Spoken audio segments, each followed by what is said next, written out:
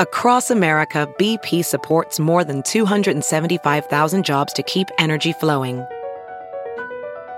Jobs like updating turbines at one of our Indiana wind farms and producing more oil and gas with fewer operational emissions in the Gulf of Mexico. It's and, not or.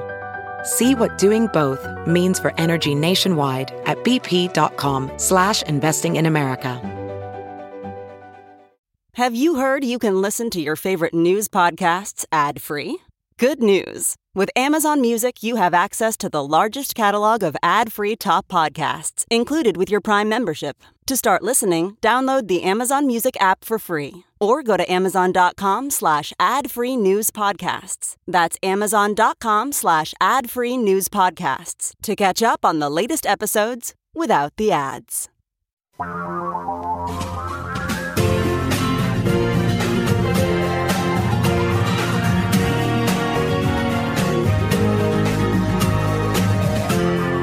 This is the Thom Hartmann Program. And greetings, my friends, patriots, lovers of democracy, truth, and justice, believers in peace, freedom, and the American way. Thom Hartmann here with you. It's a lot going on. Steny Hoyer, who is the number 2 Democrat in the U.S. House of Representatives, he's the Democratic House Whip.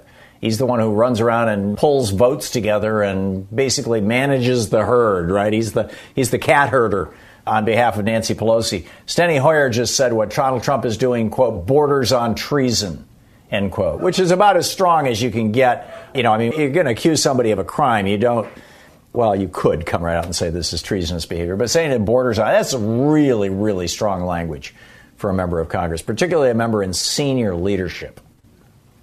That is, to the best of my mind, unprecedented. And yeah, it does border on treason. In fact, I think it is, at the very least, sedition and at the most treason. And meanwhile, Donald Trump's main strategy to hang on to power and become America's first actual dictator president has shifted away from the strategy of challenging vote counts, although he's continuing to do that. But, you know, that's really the window dressing. That's the excuse. Latest public opinion poll, 80% of Republicans think that Democrats stole the election from Trump.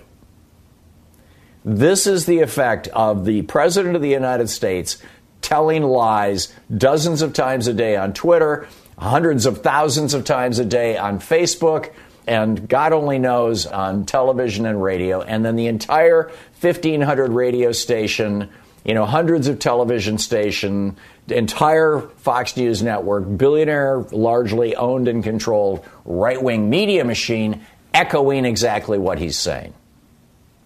So now his strategy is moving from trying to suppress the vote or not have the vote counted or disqualify voters. I mean, as I said, they're continuing to try and do all that stuff, but his strategy now is shifting to, well, let's just have some of the swing states' legislatures say, you know, there's so much controversy around this. Keep in mind the controversy is entirely coming out of Donald Trump's mouth.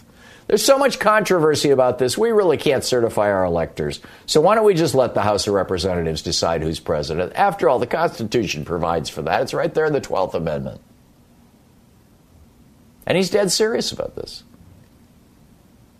And on top of that, he figures that if he can't even pull that off and stay in office, he's got 80% of the Republican donors now, and they'll continue to follow him. They'll provide him with a base. They'll come to his rallies. They'll love him. They'll send him money, which he desperately needs. I mean, he's raising millions of dollars a day right now from the poor suckers who support him. And now the latest, the 2020 Republican scam, gives Donald Trump a small chance to hold on to the presidency. Yes, it's still there. Palmer and Hartman, these 2 county folks in Michigan, have filed now an affidavit saying, no, we want to go back and say you can't certify the vote in Detroit. You can't count the votes of black people in Michigan. And Trump actually reached out and called these people and talked with them. And now they're like, oh, yeah, let's stage a coup. And he's clearly doing the same thing in other swing states. trying to throw this into the 12th Amendment and the House, something that I've been talking about on this program for over a year now. And I think, the Democrats are just now seriously paying attention to. But in the process of permanently damaging American democracy, shredding the credibility of our electoral system, which, may have a silver lining if the outcome of this is that a Biden presidency and an activist Congress, this, particularly if we can win these two races in Georgia. And if you're not doing something right now to help Raphael Warnock, and John Ossoff down in Georgia win those elections, go for it. There are so many ways to participate. The biggest one, of course, just being kick $50 or $10 or $500 or whatever you can afford in their direction. And only 4 of McConnell's Republican members have even acknowledged that Joe Biden won the election, which suggests that the rest of them are, getting ready for Trump to do a real power grab and say, yes, we will be senators in the first American dictatorship. If you're represented by Republicans at the state or federal level, they need to hear from you now. And you need to tell them this is not America. Meanwhile, Kelly Loeffler, the senator from Georgia who is running against Reverend Raphael Warnock, who is right now he's the pastor of the church that Martin Luther King was the pastor of. He's a great guy. I encourage you to look for YouTubes or interviews of Reverend Warnock. He is so clear in how he lays out his message. I mean, it's just bullet point, bullet point, bullet. Every Democrat in America should take communications lessons from Reverend Warnock. Of course, being the pastor of one of the most prestigious churches in America, probably gave him a lot of training for that. But I'm guessing there's a heck of a lot of native talent there as well. This guy is good. So Kelly Loeffler, he's running against. She says to Fox News that liberal dark money is coming into Warnock's campaign. And from the Capitol building, she's in the Capitol building being interviewed by Fox News. She says on Fox News, quote, the guy says, well, what can people do about all this dark money coming into Warnock's campaign? And she says, they can visit kellyforsenate.com and chip in $5 or $10 and get involved. Now, that is a violation of the law, not to mention Senate rules. The Senate rules say, and I quote, Senate members and staff may not receive or solicit campaign contributions in any federal building. The ethics rules say Senate employees are free to engage in campaign activity, provided they do so on their own time outside of Senate space and without using Senate resources. This is also a violation of the Hatch Act, which makes it a federal crime to do politicking in federal property. So that's Kelly Loeffler. And then David Perdue, he was put into the Senate subcommittee that has jurisdiction over the U.S. Navy. Just before he got that job, when he knew he was going to get it, but before it was official, he bought a whole bunch of stock in this company, BWX Technologies, that you and I have never heard of. What does this company make? They make stuff for submarines for the Navy. Then Perdue gets put on the committee that oversees spending on submarines for the Navy and passes legislation that pours millions of dollars, much money, into maybe billions into BWX Technologies. Suddenly, David Perdue's stock goes through the roof. He sells this stock, takes his profit. He is running against John Ossoff in Georgia. Warnock and Ossoff and Loeffler, actually, Kelly Loeffler, somebody sent me a note saying you're mispronouncing your name. My apologies. I'll try to get it right. But in any case, Warnock and Ossoff, these guys need your help. Check them out, Google them, track them down, whatever you can do. However you can help, there are campaigns to do phone calls for them, postcards for them, send them money, help them advertise, promote them on Facebook, whatever it takes. The Tom Hartman Program. Meanwhile, Republicans say they're not saying out loud that Joe Biden is the president because they're afraid that Trump might do something dangerous. This is nuts.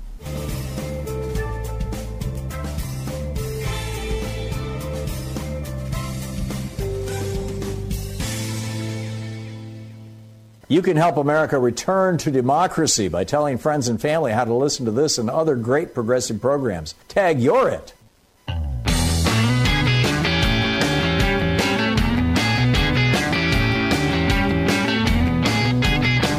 Welcome back. Tom Hartman here with you and Sam in Dunwoody, Georgia. Hey, Sam, what's on your mind today?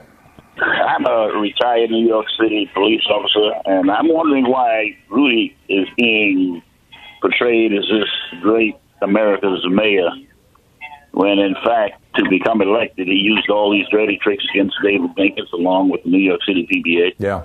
During the Bed-Stuy riots, he tried to divide that community by falsely promoting that David Dinkins was running a program against the Jewish members of that community. And even after, with the World Trade Center, after the first bombing attempt on the World Trade Center, he was advised to put the communication center in an outer borough, which he refused to do. He placed it back in the World Trade Center. He caused untold numbers of deaths after 9/11, during that 9/11 bombing. But he's still being portrayed as this great America's mayor. Yeah. A friend of mine in New York City had a small business there selling cigarette papers and stuff like that, bongs and whatnot. And Rudy Giuliani had a choice. He could go after the heroin dealers, after the Italian mafia. He could go after the cocaine dealers, the Colombian mafia, or he could go after the porn shops and the head shops. And he chose the latter. And and this is when he was district attorney, right? He basically declared war on businesses in New York City rather than declaring war on the mob. Rudy Giuliani has always been corrupt. He was corrupt when he was a prosecutor. He was corrupt when he was mayor. And Sam, I think you did a really, really good job of nailing those things down. And frankly, he's corrupt now that he's pretending to be a lawyer for Donald Trump. Sam, spot on. Thank you. Thank you for the call. Mike in Kane, Virginia. Hey, Mike, what's up? Hi, Tom. I'd like to bring up a point that I hope that I'm not the only one that's ever thought about this. But what would happen if Donald Trump, and you just brought this up just a second ago, in preparation for the Michigan and Wisconsin delegates not going his way, what would happen if he says, you know what, I am going to drop a nuke unless you completely do not let me get convicted for any crime, state, local, or federal. Drop a nuke where? In Iran. I think, Mike, and again, this is purely conjecture on my part. Let me make it very clear. I have no evidence for this. This is just my opinion. My guess is that right now the conversation that's going on between the Republicans who still haven't spoken out, which in the Senate that would be 48 Republicans who are still, theoretically behind Trump, excluding Ben Sasse and Mitt Romney, the only two who have said, yes, Joe Biden won. That the negotiation that's going on right now between Mitch McConnell and others in the Republican Party and Donald Trump is, how does he get a pardon? How does he get immunity? What kind of deal can he cut? Is there anything that they can do to help him stay out of jail? I'm guessing that that's going to be his next step. Right now, he's trying to steal the election. It's not going to work. Yep. And it's doing incredible damage to America, and the Republicans are figuring that out. And the next step is going to be deal cutting. He is he brags about being, this great deal cutter. And so, right. We'll see. We'll see. But I'm expecting that there's going to be some sort of a Richard Nixon kind of thing. And this is what I've been saying for a long time. I think a month, probably at Christmas time, he's going to go down to Mar-a-Lago and not come back. And he may even resign a few weeks before the inauguration so that Mike Pence can pardon him and his family. In particular, the Trump crime family, his kids and his son-in-law. Mike, thanks for the call. John in Seattle listening on KBCS. Hey, John, what's up? Yeah, Tom, like you, I was born in Michigan. My grandfather was a state senator, in fact, and so I feel very, very strongly about this. And, I think we should change our terminology. Instead of saying Trump is pressuring or Trump is negotiating with these people, we should just say outright what it is he's trying to bribe them. And with his power of the presidency, he can offer them head of a commission, some monument naming commission, or ambassador to Grenada or something like that. And I think we. You're talking about like these state board of canvassers guys from Michigan, or the legislators. Yeah, any of those folks. He's got to be doing something like that, because that's the one thing he's. He's totally transactional. I agree. And so, So we should just start saying, hey, the Trump is bribing them. But, one other thing that comes to mind with all that is if this were any sort of illegal, like a trial or something like that, this would be witness tampering. This would be jury tampering. Mm-hmm. And so there must be some sort of laws against that. And if there aren't, we damn well better get those started soon in states, federal, whatever. But yeah, anyway, I'm completely with you, John. And really the question that should be being asked, and I need to probably ask it more frequently on this program, is what kind of bribes, what are the bribes that Trump is offering to these Republican officials who are responsible for certifying the election in these various states? Because we know, he tried to bribe the president of Ukraine. He begged the president of China to help him out. He had some kind of deal going with the president of Russia back in 2016. This is what he does. He essentially pays people off. Yeah, I'm totally with you. It's terrible. Thank you for the call. Michael in New York City. Hey, Michael, thanks for watching Free Speech TV. What's up? The National Popular Vote Interstate .com. Compact. Yeah. According to Wikipedia, it's been enacted so that there are currently 196 electoral votes that could be awarded to whoever wins the popular vote. And there are pending states, 98 electoral votes. It seems to me, okay, that basically brings it out to 98 electoral votes. I thought it was 96 last time I heard. So that's basically 254. I'm wondering if we couldn't if it wouldn't be possible just for one more state, say Georgia.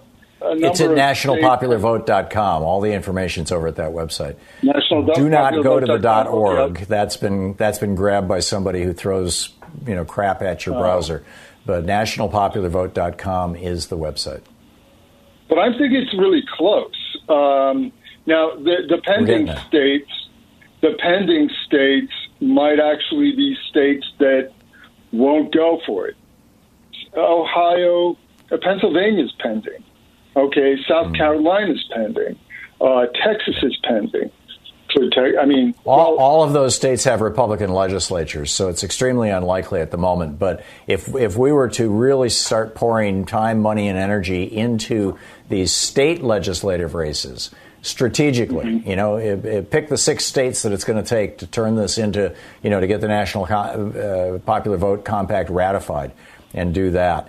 Then the only obstacle is that the Republicans have already filed a lawsuit with the Supreme Court saying that the National Popular Vote Compact, if these states sign it, is unconstitutional. I'm not kidding. I'm not making this up, Michael. That's the way to do it. They're going to push for legislation soon that will make any votes for Democrats unconstitutional. Yeah. Well, that's what they've been doing for a long, long time. I mean, first it was how many jelly beans are in that jar, and please recite the Constitution backwards. And then it was, the Operation Eagle Eye with William Rehnquist and, intimidating voters in the 60s. And the Democrats got a restraining order against that. And then in the 80s, Karl Rove started this whole caging thing, send out postcards into Democratic neighborhoods. And if they don't come back, with a check mark, yes, I'm a registered voter, knock them off the voting rolls. The Democrats got a restraining order against that, which only expired 3 years ago. And now, it's... So what are the chances that the Voting Rights Act could be restored if we get it passed the House? It has been sitting in the Senate for 346 days. Mitch McConnell will not consider it, and that's the problem. Mitch McConnell is always the problem. Moscow Mitch. We'll be right back.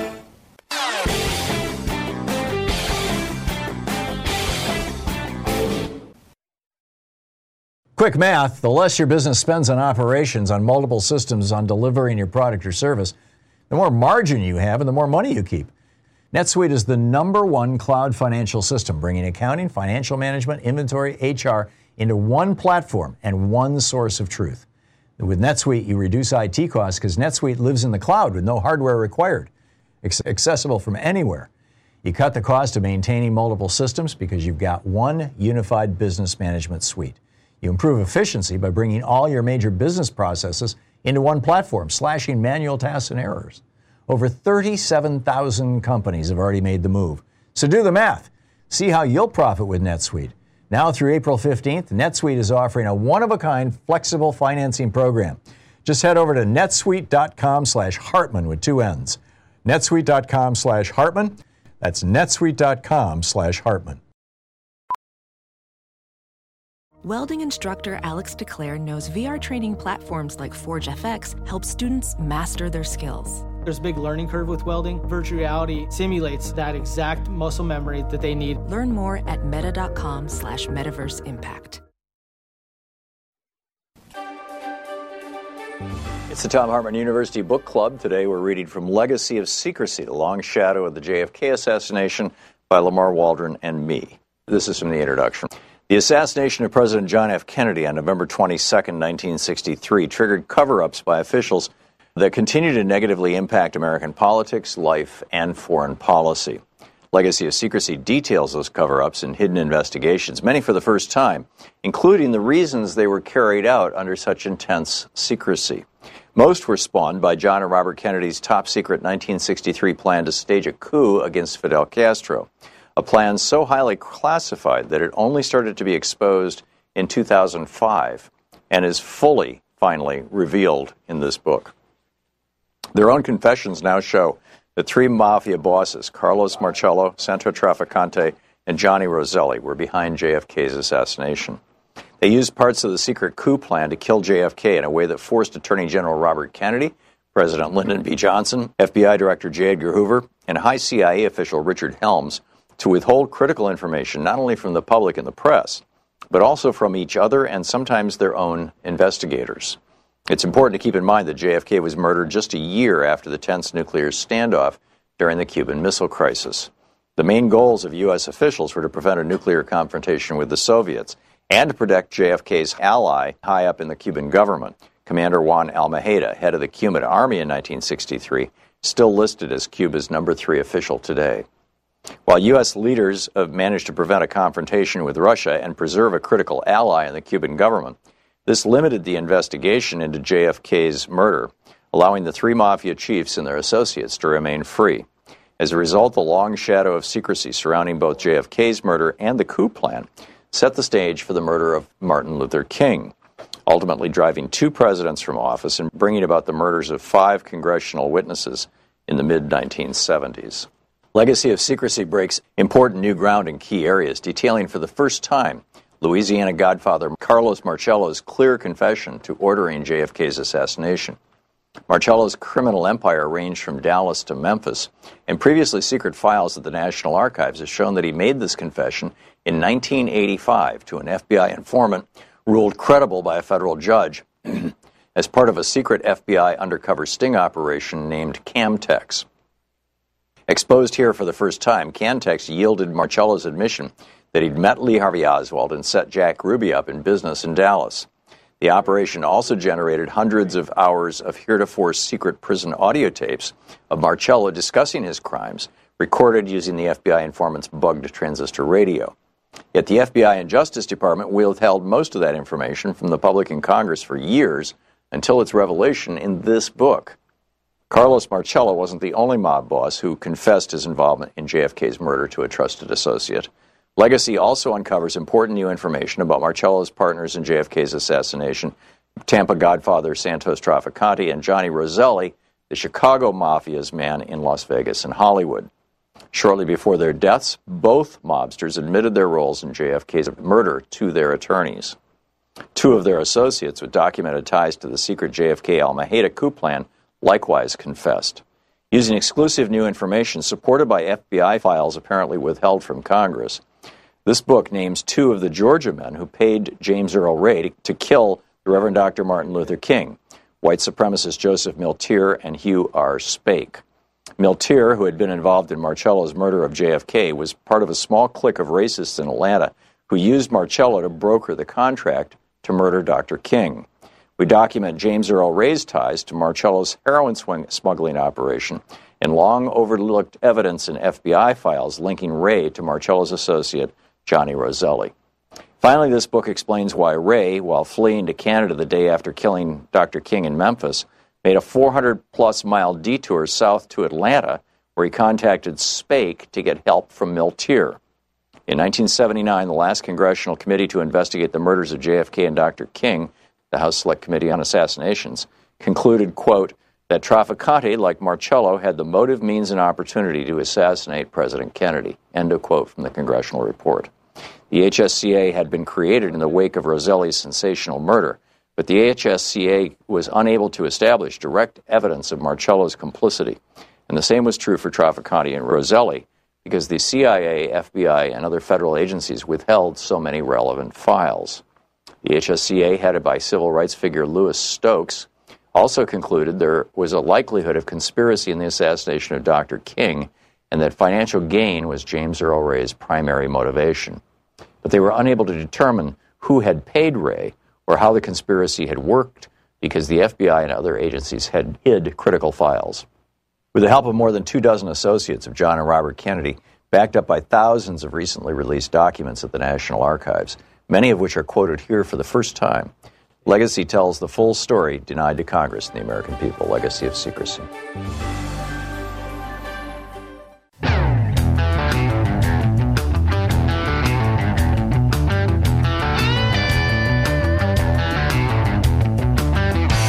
Tom Hartman here with you, fair and only slightly unbalanced. Indeed. Virgie in Jackson, Tennessee, what's on your mind today? I was trying to get you, and I saw Rudy Giuliani on Newsmax, and he's talking about the election, and they're not happy about the recount. And he said during the recount, they got the same people. So that's what a recount is, not to erase the ballot and put something else, throw the ballots away. And I didn't listen at all of, but I'm just listening to seeing how they're just trying everything they can to steal this election. And yeah. And this is a huge throw the spaghetti against the wall. You know, throw everything in the on the dining room plates against the wall and see what sticks. And you end up with a really dirty wall, and we're ending up with a really dirty democracy. Absolutely right. He's not happy about the recount in Philadelphia, and he was just having a tantrum on the little I saw when I was when I was getting, flipping the channel. He was having a tantrum on Newsmax. I never listened to Newsmax. See what they were talking about. I just happened to see him, and I just want to see what he was talking about. So this is, and they're not having any shame trying to take the election. And they look like they could see. I've never seen before an election when so much joy in the street when Mr. Biden won the election.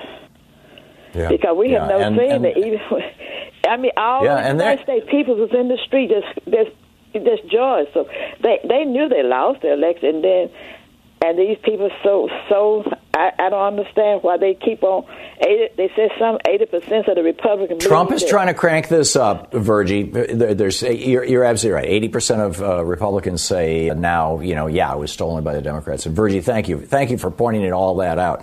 But number one, Donald Trump is hoping that through some little loophole or skeezy way, like he has done his whole life with business after business after business, and most of them have failed. But, some of his real estate deals at the last minute, he gets bailed out by a criminal who wants to launder money from the Philippines, or a criminal who wants to launder money from Russia, or a criminal who wants to launder money out of Cyprus. He always, not always, but he's often gotten bailed out at the last minute. He's hoping for that now, number one. But he knows that the chances of that are 10% or less. So, number two, if he can crank up enough outrage and get enough Republicans, and keep in mind that's, a third of America, if he can get enough of these people thinking that he actually did win the election and it was actually stolen from him by Democrats, those people will continue to support him politically. They'll continue to come to his rallies. They will continue to send him money. And now we discover that the Trump app, which 2.5 million people have downloaded, snatches all of their contacts so that, they got 2.5 million people's contacts. If each person has 100 contacts, that's 200 million names and addresses and email addresses and information that they've got. Plus, the Trump app tracks you everywhere you go. Plus, the Trump app monitors all the social media you participate in. So they basically, if you put that Trump app on your phone, Trump knows everything about you. And that's what he's getting ready for. He's getting ready. His next grift, Donald Trump has figured out he can make more money in politics than in real estate. And that's where he's going to stay. And now Don Jr. is on his way down to Georgia to audition for 2024. Don in Tacoma, Washington. Hey, Don, what's up? Just wanted to remind us that the governors, handful of governors in a few states that don't have to abide by the popular vote can cast their electoral votes to whoever they want. And I think that... Yeah, it's not the governors, it's the state legislatures. Yes. That's going to be his Hail Mary pass, his last opportunity. Once he exhausts all of these lawsuits, he's going to depend on those governors to give them their electoral votes. It's another lawsuit just because of that. We need to get rid of I absolutely agree. This is his plan D or E or F, is get the state legislatures in 3 or 4 critical swing states to flip their votes from Biden to Trump. And he's going to, he's going to try and pull it off in Pennsylvania. He's going to try and pull it off in Michigan. He's going to try and pull it off in Arizona and Georgia. Yeah, thank you. And if he does pull it off, he could stay in the White House, and that would be basically the end of the American experiment in my mind. But Don, thank you for the call. Spot on. Louisa in Roseville, California. Hey, Louisa, what's up? Good morning, Tom. I hope you're well. I am so far. Wonderful. I've got 2 points I'd like to talk to you about today, kind of briefly. We have just 1 minute, so pick one. Oh, okay. Last week I called about the illegal ballot drop-off boxes here in California that Republicans place in 3 counties. And I did a follow-up call to the Secretary of State, and I talked to a gentleman there who said that he thought that almost all of them had been picked up by the Secretary of State office and disposed of, but we don't know whether all of them had been. But also the voters who would drop their ballots off there had all been instructed how to resubmit their ballots. So at least we know that was taken care of. Resubmit? You mean the phony ballot boxes that the Republicans put out were not, they didn't take the ballots to the Secretary, to be counted? Oh, yeah, I don't know if that's what happened, but from what this gentleman said is that they informed all of the voters who had dropped off their ballots in those boxes how to resubmit their ballots. That's what I was told. That's amazing. Louisa, if you learn anything more, give us a shout, would you? This is a story that's worth keeping track of. What happened to the ballots in those phony ballot boxes that the Republicans put out? It's amazing. Here on the Thom Hartmann program, we'll be back with more of your calls on whatever may be on your mind today, whatever topic you want to talk about. Pigeons, flying saucers, the weather, Trump treason. Our video for the day that's available over at TomHartmann.com is talking about how the Donald Trump presidency has been fundamentally destructive, not just to the United States, not just to our political norms, not just to our body politic, not just to the institutions of the presidency and our governance in general.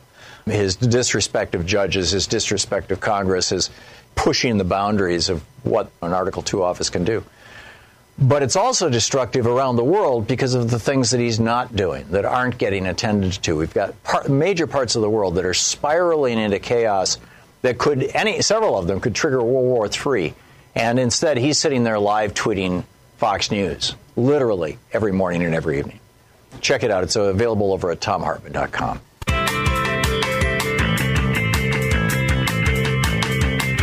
And welcome back to Anything Goes Friday here on the Thom Hartmann program. Jessica in Chicago. Hey, Jessica, what's on your mind today?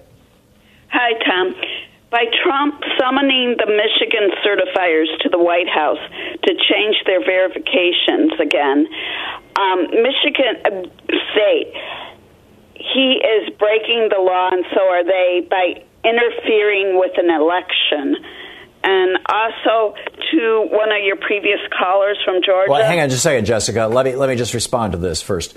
Sure. He's not bringing the Board of Canvassers people to the White House. He called them and pitched them, and I agree with you. That is election interference, and that may well be a felony. But the people that he's flying to D.C. are the Speaker of the Michigan House of Representatives and the Senate Majority Leader for the Michigan Senate, the 2 senior Republican elected officials in the state.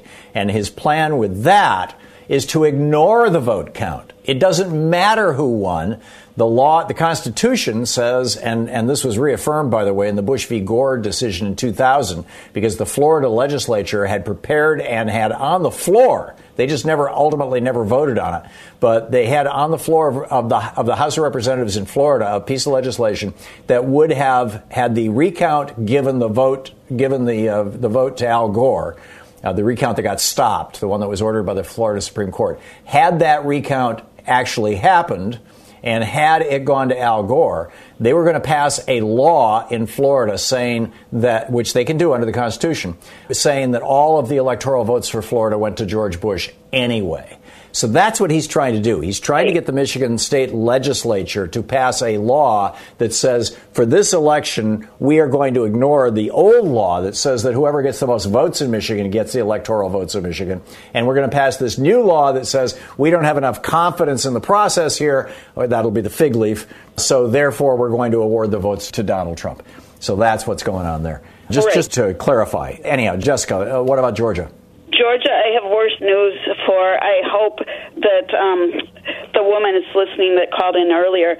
The Republican State House there is changing the rules on the mail-in ballots in Georgia. Now you have to have proof of an ID with your mail-in ballot, which is going to be so hard for state IDs during COVID for those who don't have licenses. And they know the wealthy Republicans are fine with their IDs.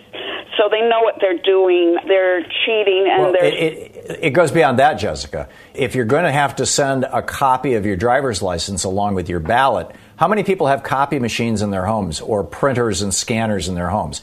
I have one because I do this show and I write books. I'm guessing probably most people who are middle class, upper middle class, and very wealthy pretty much all have, a home printer and a home scanner or something like that. They could do that easily. I'm guessing people who earn less than $30,000, $40,000, $50,000 a year at the most probably don't have a scanner and a printer at home, and they won't be able to make it. And nobody has copy machines anymore, and so they're not going to be able to make a copy of their driver's license to include in their ballot, so they would get excluded.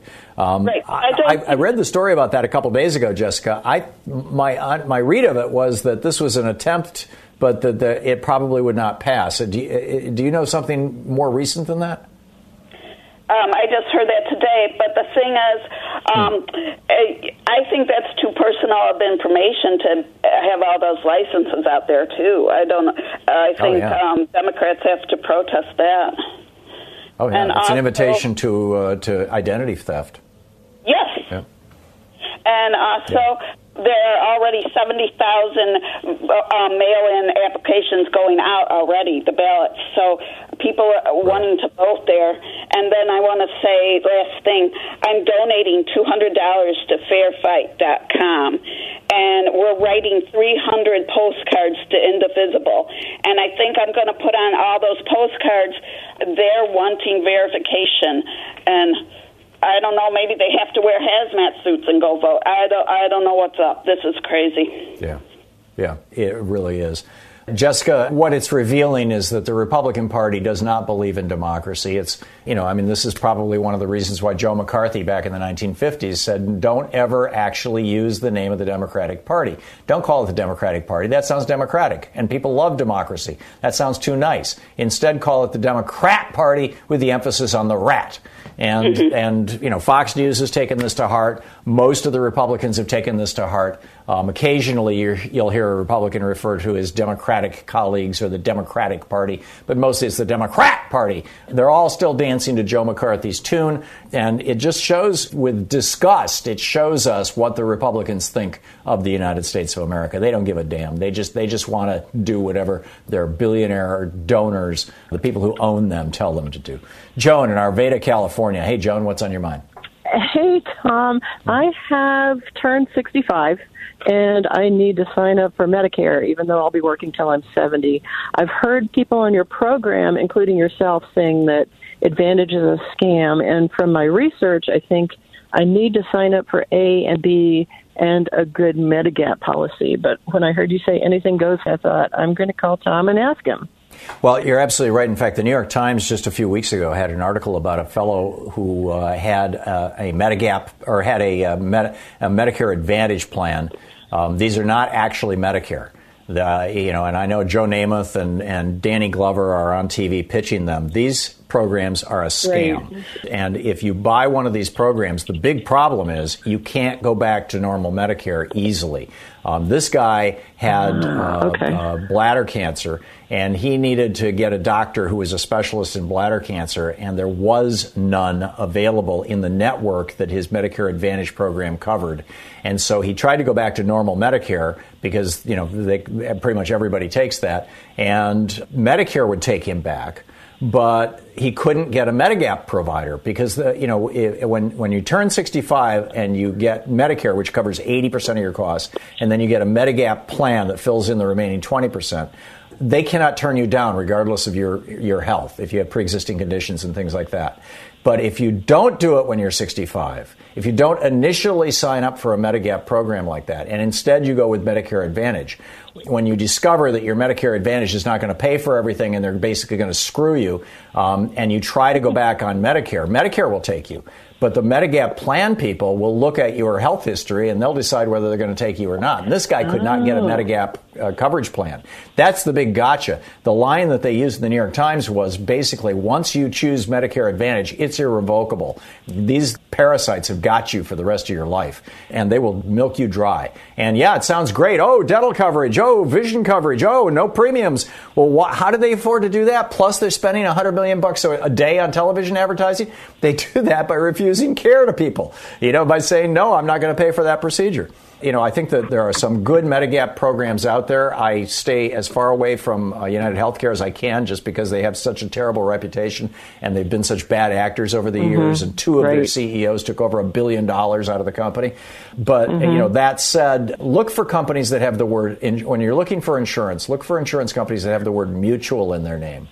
The oldest mutual insurance company in North America was started by Ben Franklin in 1757.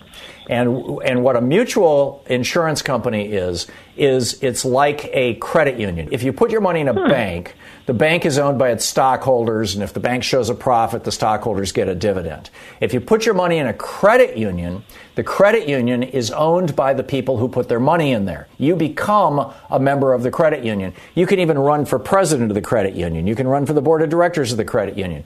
Well, mutual insurance companies are the same thing. They are companies that don't sell stock. They are owned essentially by their policy owners, and they're there for their policy owners. So there's a couple of companies out there that have the word mutual in their name, and I would put those, when I'm shopping for a Medigap policy, after signing up for Medicare Parts A, B, and D, and sign up for the drug thing, that's Part D, I would then look for a company that has the word mutual in their name for the Medigap policy, and I think you'll be very pleasantly surprised. Joan, I got to run, but thank you for the call. It's great to hear from you. We'll be back with more talk media for the sane among us. Yes, there are some of us still out here. We'll be back. Stick around.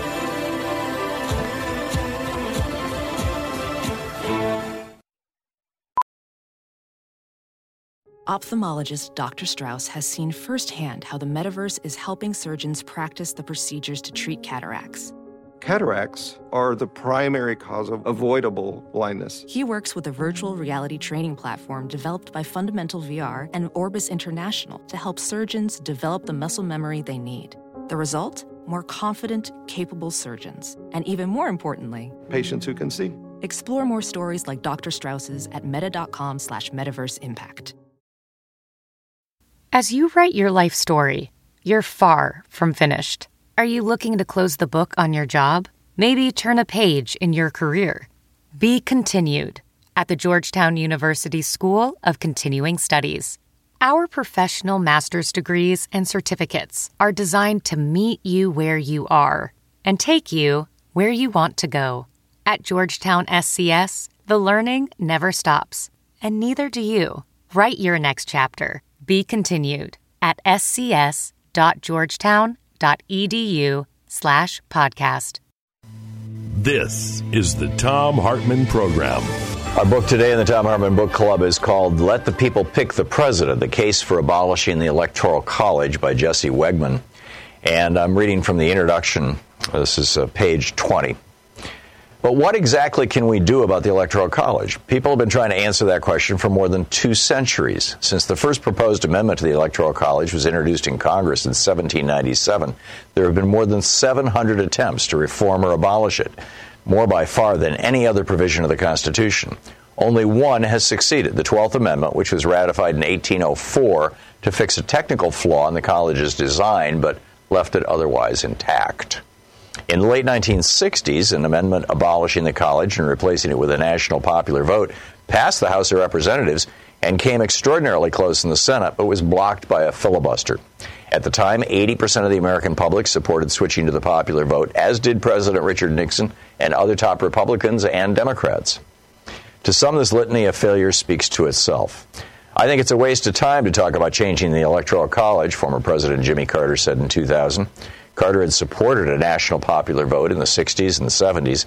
I would predict that 200 years from now we'll still have the Electoral College, he said. Was President Carter right? Is it simply our fate as Americans to remain trapped by the historical quirks of a Constitution that is too easy to revere and too hard to change? Especially after the failed effort in the 60s when American politics were far less polarized to today and there was no simple partisan divide over the issue. It's clear that a constitutional amendment is not in the cards. But there may be another way. It's called the National Popular Vote Interstate Compact, an agreement among states to award all of their electors to the winner of the national popular vote rather than the winner of their statewide vote. The compact will take effect when it is joined by states representing a majority of electoral votes, 270, thus guaranteeing that the candidate who wins the most votes in the country becomes president. The ingenuity of the compact is that it doesn't touch the Constitution. Its target is the statewide winner-take-all rule, currently in use in 48 states. Maine and Nebraska are the exceptions. This rule is what makes presidents out of popular vote losers. It incentivizes presidential campaigns to ignore more than 100 million American voters living in non-competitive states, turning what should be a national electoral contest into a series of bitter hyper-local brawls. It focuses nearly all campaign spending and policy proposals on a few so-called battleground states, where even a small shift in voting can lead to an electoral jackpot for one side or another. That familiar red and blue map we all obsess over every 4 years, it's nothing but a visual representation of state winner-take-all rules, with each state stamped Democratic or Republican, as though that is its true identity, regardless of how many voters from the other party cast a ballot there.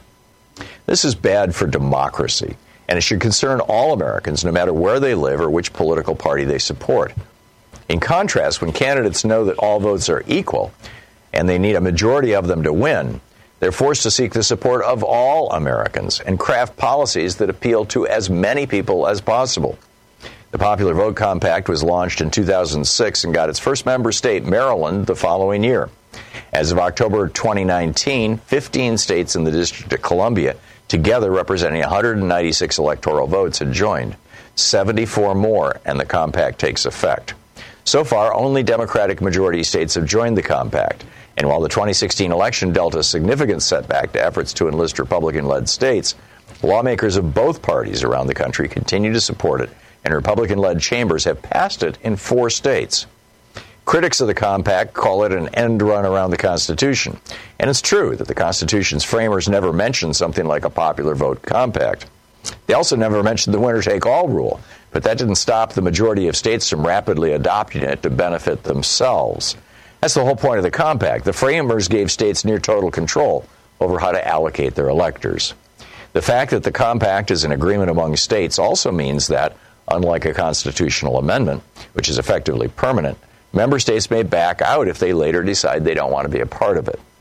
Opponents of the popular vote argue that no matter how you might achieve it, it's not the way our country is built. As the popular saying goes, we're a republic, not a democracy. The Electoral College is one of the core Republican elements of the framers' constitutional design, like the Senate and the Supreme Court, which are there precisely to prevent majorities from running rampant. In other words, majority rule is not our only organizing principle, and perhaps not even our most important. There are 2 problems, however, with this argument. The minor one is on the surface and involves terminology. The United States is both a republic and a representative democracy. The 2 terms describe the same thing. a government in which the people hold the ultimate power but elect representatives to make laws, policies, and other decisions on their behalf. The founders used the term republic to distinguish what they were building from a monarchy. For them, democracy generally referred to the direct variety, as in ancient Athens or the New England town meeting, where the people literally make the laws themselves. But American politics at the national level has never been and never will be a direct democracy. So any distinction between the terms today is meaningless. As one political columnist put it, to say that the U.S. is a republic and not a democracy is like claiming to eat beef and pork, but not cows and pigs. The bigger problem with the saying is the implication that lies beneath it. The book, Let the People Pick the President, by Jesse Wegman. Terry in Gainesville, Florida. Hey, Terry, what's up? Hello, Tom. I'd like to talk about voter ID and the requirements of voter ID. And it's a little bit misinformation to say that voter ID, the requirement for it disenfranchises some citizens. I'm sorry, but I'm a minority, and I still believe that you should prove who you are to solicit a ballot to vote. And that I wasn't disenfranchised. I went to the courthouse and I got my ID and I got my voter registration card and I voted. So what's so difficult about it? Why does it disenfranchise minorities?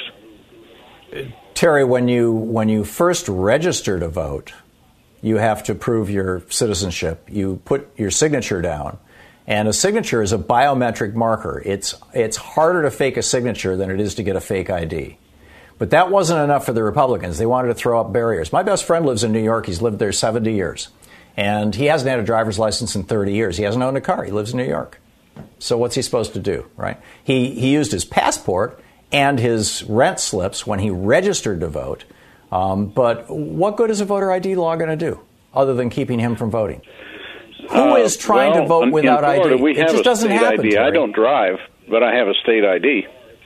Yeah. Okay. Well, good on you. The point is that if you are poor and live in a city and use public transportation and don't drive, there's a lot of people in America who don't have driver's licenses. And if it was a more general ID requirement, like when I registered to vote when I was 17 in Michigan, it was pretty straightforward. Thank you. Appreciate it. Dawn in Minneapolis. Hey, Dawn, what's on your mind today? Hey, Tom, thanks for taking my call. I have a question for you about national security. It's clear that Trump and the criminals in the White House are clearing the shelves and pouring gas and everything on their way out.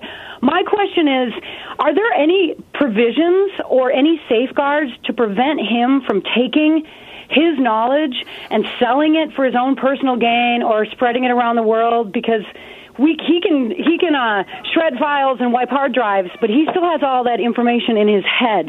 Is there any surveillance or any security regarding past presidents? I don't know. I would say, though, Dawn, that I think that he already has taken American secrets and used them for his advantage. In his first week in the White House, he invited Lavrov, the Russian foreign minister, and Kislyak, the Russian ambassador, into the White House and shared with them top secret intelligence that outed an Israeli agent.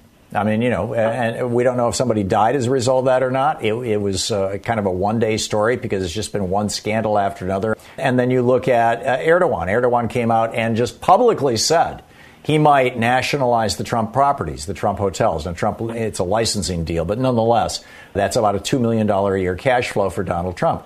And then Erdogan, within a week of saying that, Erdogan went to Donald Trump and said, I want you to pull out of Syria and stab the Kurds in the back because we don't like the Kurds. We're having problems with our Kurds in southern Turkey, and they're hanging out with the Kurds in northern Syria, which is the border, the Syrian-Turkey border.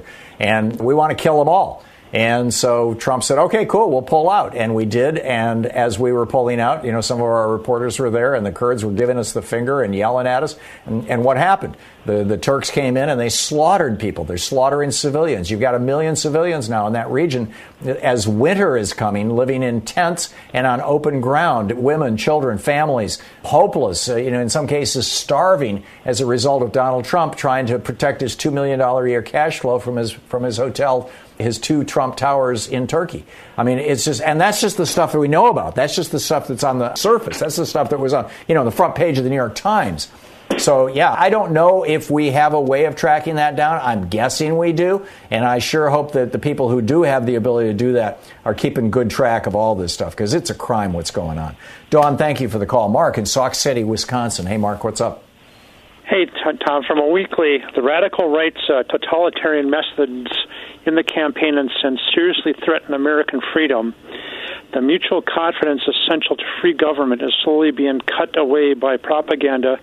Step by step, decent citizens come to tolerate attacks upon the loyalty of loyal men. And that's not from a recent weekly. It's from a weekly that's not around anymore. This is from a January 26th, 1965 edition of Look magazine with a picture of Julie Andrews on the cover of it. And it had 4 articles in there on Conspiracy USA about the radical right wing. I mean, there's our vegetables to chew on for a little bit that we recognize as back in 1965. We don't recognize it today. And a little dessert. Well, keep in mind what happened in 65. What happened was that Lyndon Johnson got sworn as president, right? And that was the end of the Goldwater. There was this huge right-wing kind of, last gasp of the first effort, which was the Goldwater presidency, which went down in flames just 2 months before that. So back then, it was perfectly acceptable to talk about right-wing extremism. By 1970, you couldn't. I mean, that's how rapidly the backlash started. But, Mark, thank you. Was there a final point you wanted to make in about 10 seconds? Yeah, there was that Ian Fleming wrote James Bond. He also wrote Chitty Chitty Bang Bang. You mentioned James Bond's treatment of women. Mm-hmm. Well, that's the way Ian Fleming wrote him. But Ian Fleming also wrote Chitty Chitty Bang Bang, which got made into the Disney movie of the same name. So just a little fun. This is the Tom Hartman Program. The Tom Hartman Program, the place where smart people get their news. This is the Tom Hartman Program. For the Tom Hartman Book Club today, it's Waking the Witch, Reflections on Women, Magic, and Power by Pam Grossman. This is from the introduction. Witches have always walked among us, populating societies and storyscapes across the globe for thousands of years. From Circe to Hermione, from Morgan Le Fay to Marie Laveau, the witch has long existed in the tales we tell about ladies with strange powers who can harm or heal. And although people of all genders have been considered witches, it's a word that is now usually associated with women. Throughout most of history, she has someone to fear, an uncanny other who threatens our safety or manipulates reality for her own mercurial purposes. She's a pariah, a persona non grata, a boogie woman to defeat and discard. Although she's often been deemed a destructive entity, in actuality, a witchy woman has historically been far more susceptible to attack than an inflictor of violence herself. As with other terrifying outsiders, she occupies a paradoxical role in cultural consciousness as both vicious aggressor and vulnerable prey. Over the past 150 years or so, however, the witch has done another magic trick by turning from a fright into a figure of inspiration. She is now as likely to be the heroine of your favorite TV show as she is its villain. She might show up in the form of your Wiccan co-worker or the beloved musician who gives off a sorceress vibe in videos or on stage. There's also a chance that she is you, and that witch is an identity you've taken upon yourself for any number of reasons, heartfelt or flippant, public or private. Today, more women than ever are choosing the way of the witch, whether literally or symbolically.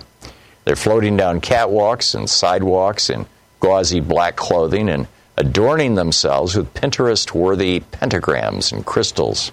They're filling up movie theaters to watch witchy films and gathering in back rooms and backyards to do rituals, consult tarot cards, and set life-altering intentions. They're marching in the streets with Hex the Patriarchy placards and casting spells each month to try to constrain the commander-in-chief. Year after year, articles keep proclaiming it's the season of the witch, as journalists try to wrap their heads around the mushrooming witch trend. And all of this begs the question, why? Why do witches matter? Why are they seemingly everywhere right now? What exactly are they? And why the hell won't they go away? I get asked such things over and over, and you would think that after a lifetime of studying and writing about witches, as well as hosting a witch-themed podcast and being a practitioner of witchcraft myself, my answers would be succinct. In fact, I find that the more I work with the witch, the more complex she becomes. Hers is a slippery spirit. Try to pin her down, and she'll only recede further into the dark, deep wood.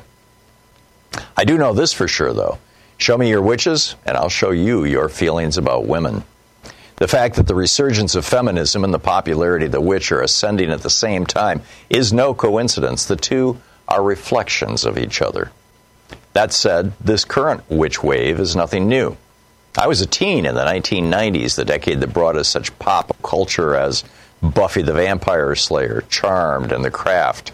Not to mention Riot Girls and third-wave feminists who taught me that female power could come in a variety of colors and sexualities. I learned that women could lead a revolution while wearing lipstick and combat boots, and sometimes even a cloak. But my own witchly awakening came at an even earlier age. Morganville, New Jersey, where I was raised, was a solidly suburban town, but it retained enough natural land features back then to still feel a little bit scruffy in spots. We had a small patch of woods in our backyard that abutted a horse farm, and the two were separated by a wisp of running water that we could cross via a plank of wood. When we were little, my older sister Emily and I would sometimes venture to the other side where we could feed the horses, an act that still scares me to this day, and pick fistfuls of clover.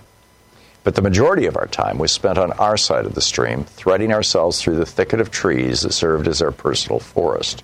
In one corner of the yard, a giant puddle would form whenever it rained, surrounded by a border of ferns. We called this spot our magical place. That it would vanish and then reappear only added to its mystery. It was a portal to the unknown.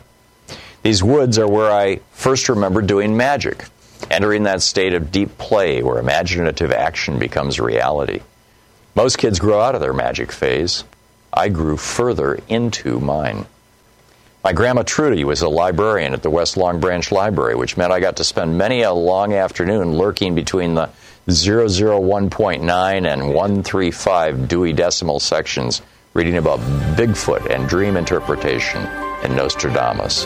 Waking the Witch by Pam Grossman. You've been listening to Thom Hartmann. For audio and video archives, visit thomhartmann.com.